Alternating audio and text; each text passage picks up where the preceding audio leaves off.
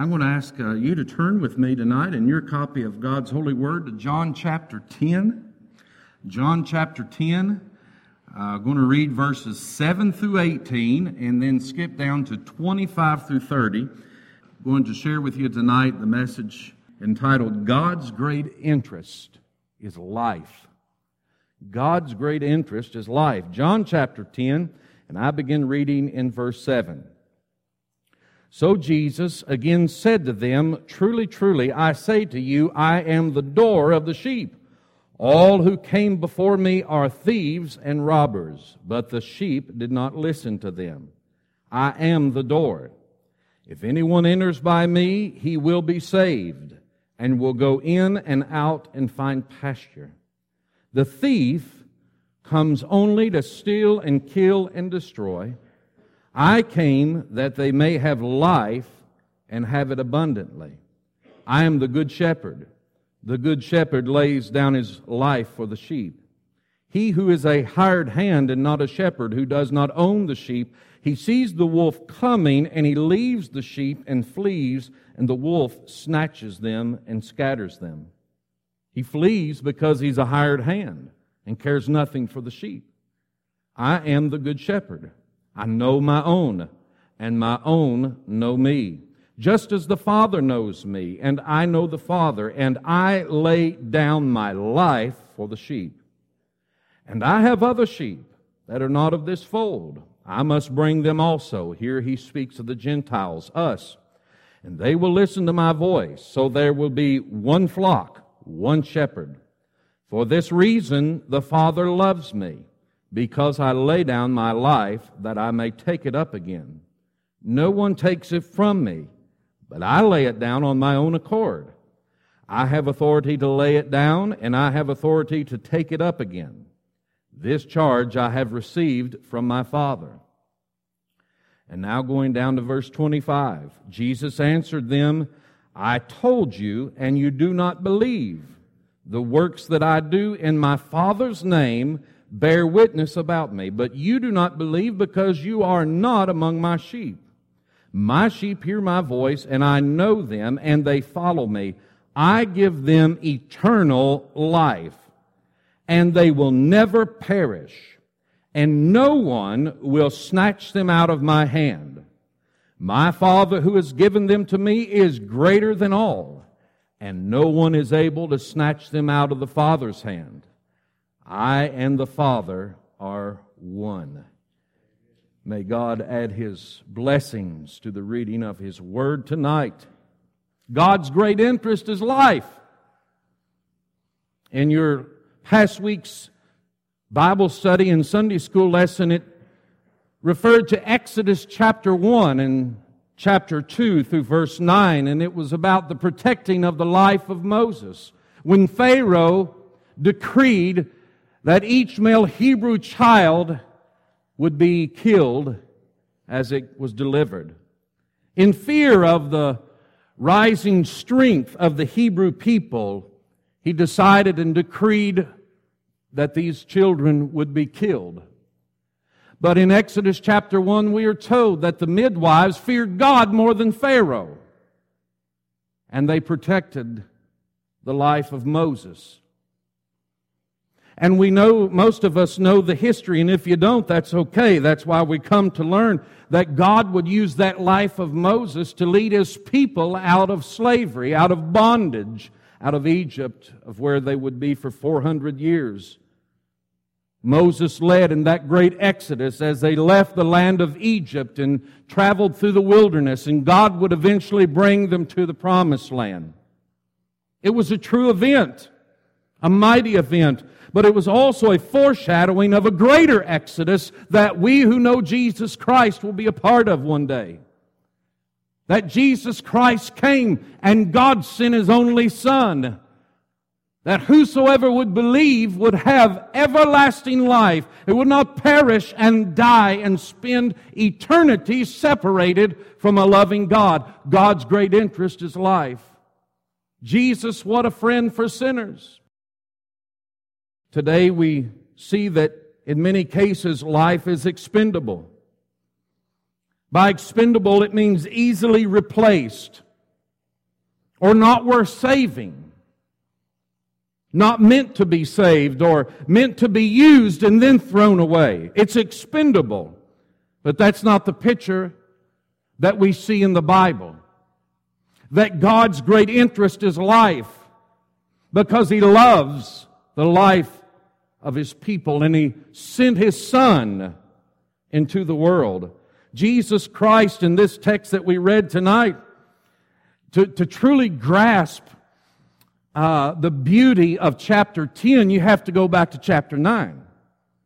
Because it's no accident that it's placed there. And in chapter 9, it's almost comical, really, at some points.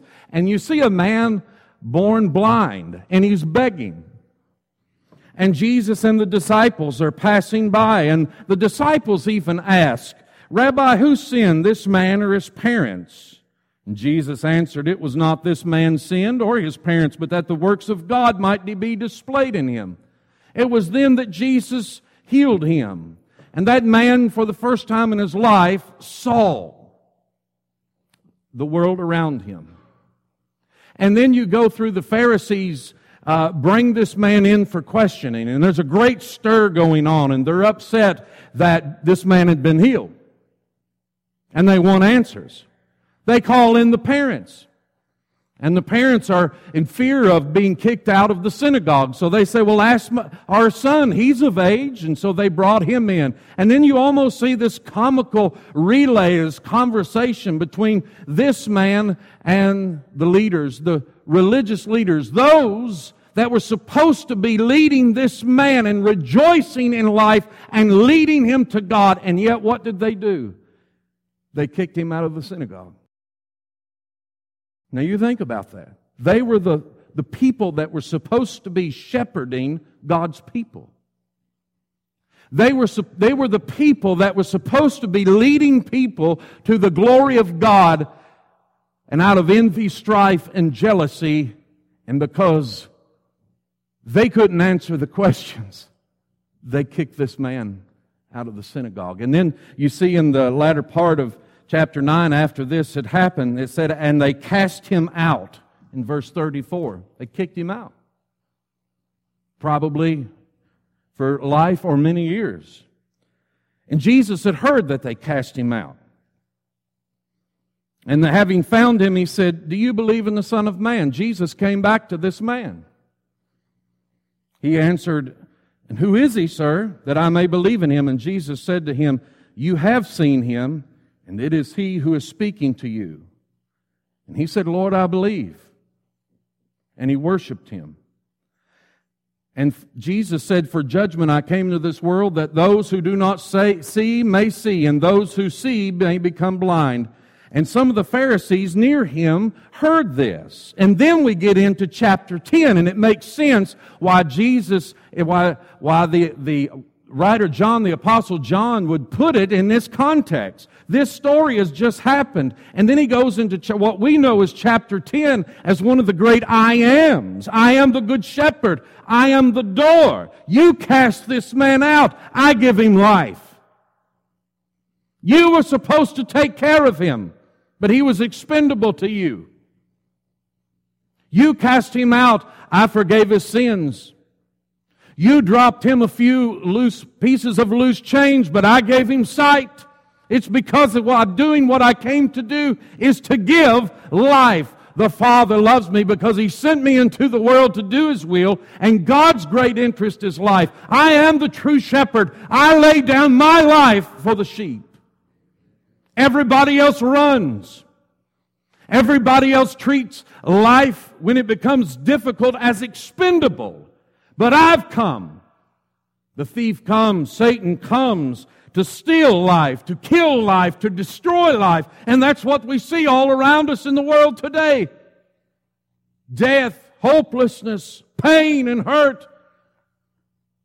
And those that claim to be our shepherds turn their back toward us and cast us out when our lives become too difficult for them to manage.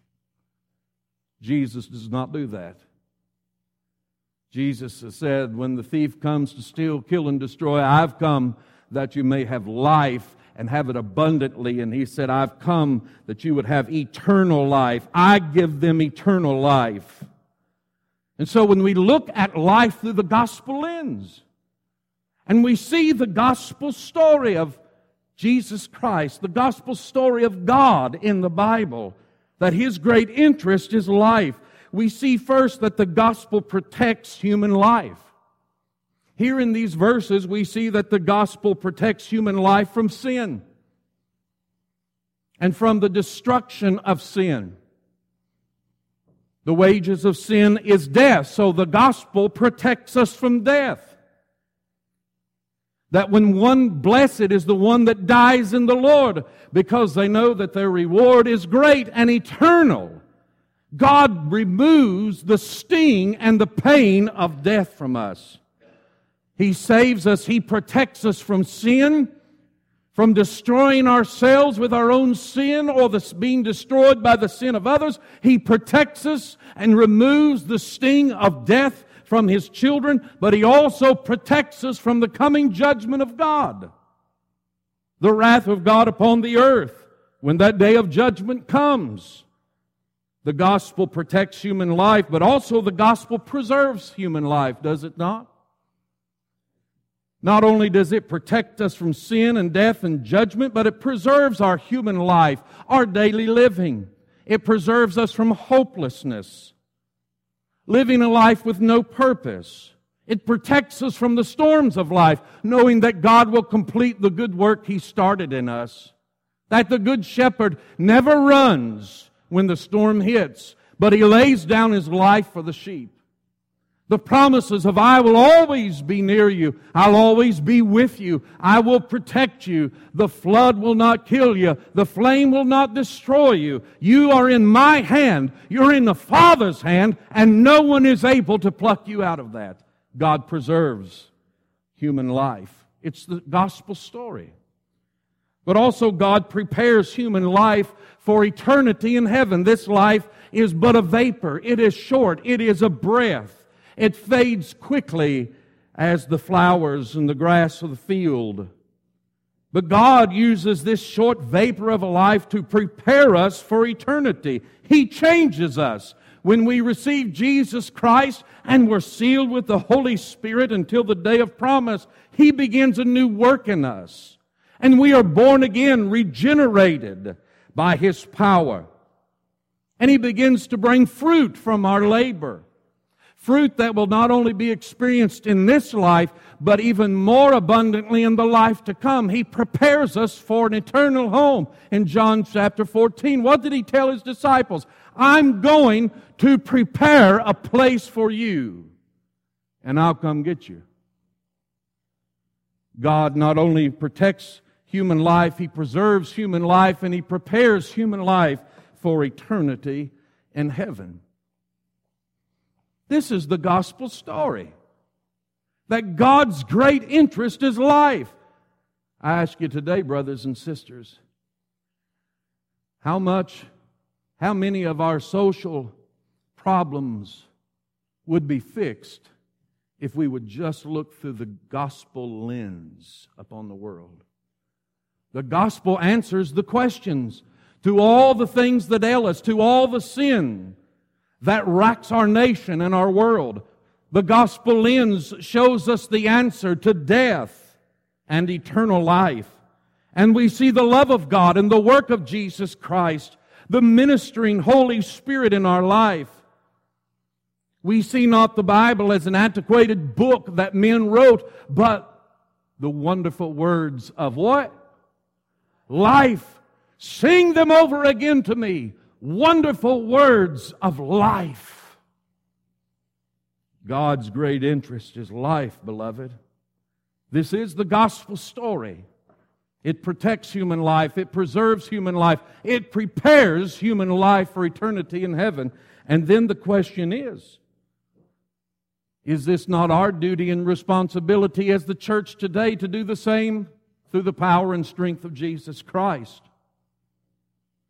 We too, who have had the gospel shine in our hearts, who've been given the gospel lens to look through, should also seek and be advocates and voices to protect human life at every stage. To preserve human life, to pour our life of hope into their hopeless estate. To share with them the love of God that He has for them and the good news of the gospel. To be a friend, to nourish them, to hold their hands through their storms of life. And also it is the church's duty and call to prepare people for eternity in heaven. To share with our friends the good news of Jesus Christ, the hope of salvation, the true eternity. To share with them the truth that this life is but a vapor, and the sin of this world and the things of this world cannot save us or bring fulfillment to us, but only can we find fulfillment and hope and purpose in the God that created us and knew us before we were formed in our mother's womb and sent His only Son to redeem us. He gave us a good shepherd, a true shepherd, the one shepherd that laid down His life for the sheep. This is our responsibility to lead them to the hand in which they can never be plucked out of. The hand of God. Beloved, no law or so-called rights that we believe are ours is higher than our God-given duty to protect life at every stage. Read that again. No law or so-called rights that we believe are ours is higher than our God-given duty to protect life at every stage, to preserve the value of human life and prepare human life for eternity. We have been given that God-given duty. And why? Because someone did their duty to lead us to the gospel of life, to lead us to the giver of life. Aren't you glad of that tonight? Of the person or the people that God put in your path that took your hand and led you to the righteous right hand of God in which you found life eternal. We have a God-given duty that has been received through the gospel to look at all life through this gospel lens. And we too are called to protect. We too are called to preserve human life and prepare human life for eternity. In my daily readings, I came across Proverbs chapter 14 and verse 23. And it says this, "In all toil there is profit." In other words, in all work there's profit. But mere talk tends only to poverty. If you work, there's profit for your labor. But if you just talk, nothing really gets done. It reminds me of that old saying, do you walk the walk or just talk the talk? And if you just talk the talk, you can talk real good. But if you don't labor to protect and preserve and prepare, there's no fruit from that. Nothing really gets done. We must not only talk about protecting life, but we must work to do so. And beloved, I want to say that goes for all life. From that beautiful human being with a heartbeat in its mother's womb to the last wing of the nursing home in a dark room. And everything in between, red and yellow, black and white. From those hurting from mental disabilities to the policeman, to the soldier, everybody, and I want to say this, even to those who have had abortion and need help and forgiveness and love and freedom through Jesus Christ. All life is valuable because God's great interest is saving life. As I look out on this Wednesday night, I believe I know the answer to this, but I can never take that for granted. Is your life in the hand of Jesus Christ? Is your life in the hand of the Father? Have you trusted Jesus Christ with your life? If not, tonight you can do that. Maybe some even watching on Facebook Live tonight. Tonight you can do that.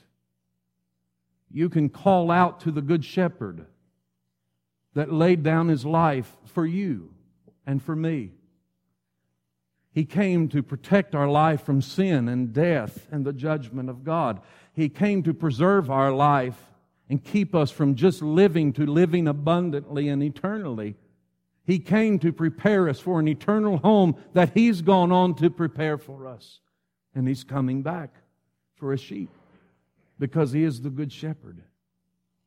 The thief has come and killed and stolen and destroyed many things and will continue in this world. But there is one that has come. Is He your shepherd? Do you hear His voice tonight? If so, call out to Him. Put your faith and believe in the name and the person and the work of Jesus Christ, whom God sent, His only Son, that you might believe and have eternal life. Let's pray. Father, first we rejoice with exceedingly great joy that You did not leave us in our sin and in the situation and the grips of death, but Your loving kindness, Your loving kindness and patience, You came to us when we could not come to You. And when we rejected You, Lord, You still came to us. While we were still yet in our sin, You came to us, Lord, and we thank You for that. I pray for each person in this room tonight, and maybe by some watching on Facebook, Lord, that tonight all of these would know eternal life through Jesus Christ. Bless them, Heavenly Father, with Yourself. The world will leave them, but You never will. We rejoice in that promise tonight. And God, empower Your church with the strength of the Holy Spirit, wielding the sword, Lord Jesus, of the Word of God, that we would be that voice, that advocate, to also do Your work, to protect, preserve, and prepare, Lord Jesus, at every stage of life. And because Your great interest was life, may our great interest be life too. Move in our midst tonight, Lord Jesus, as You will and see accordingly. Amen.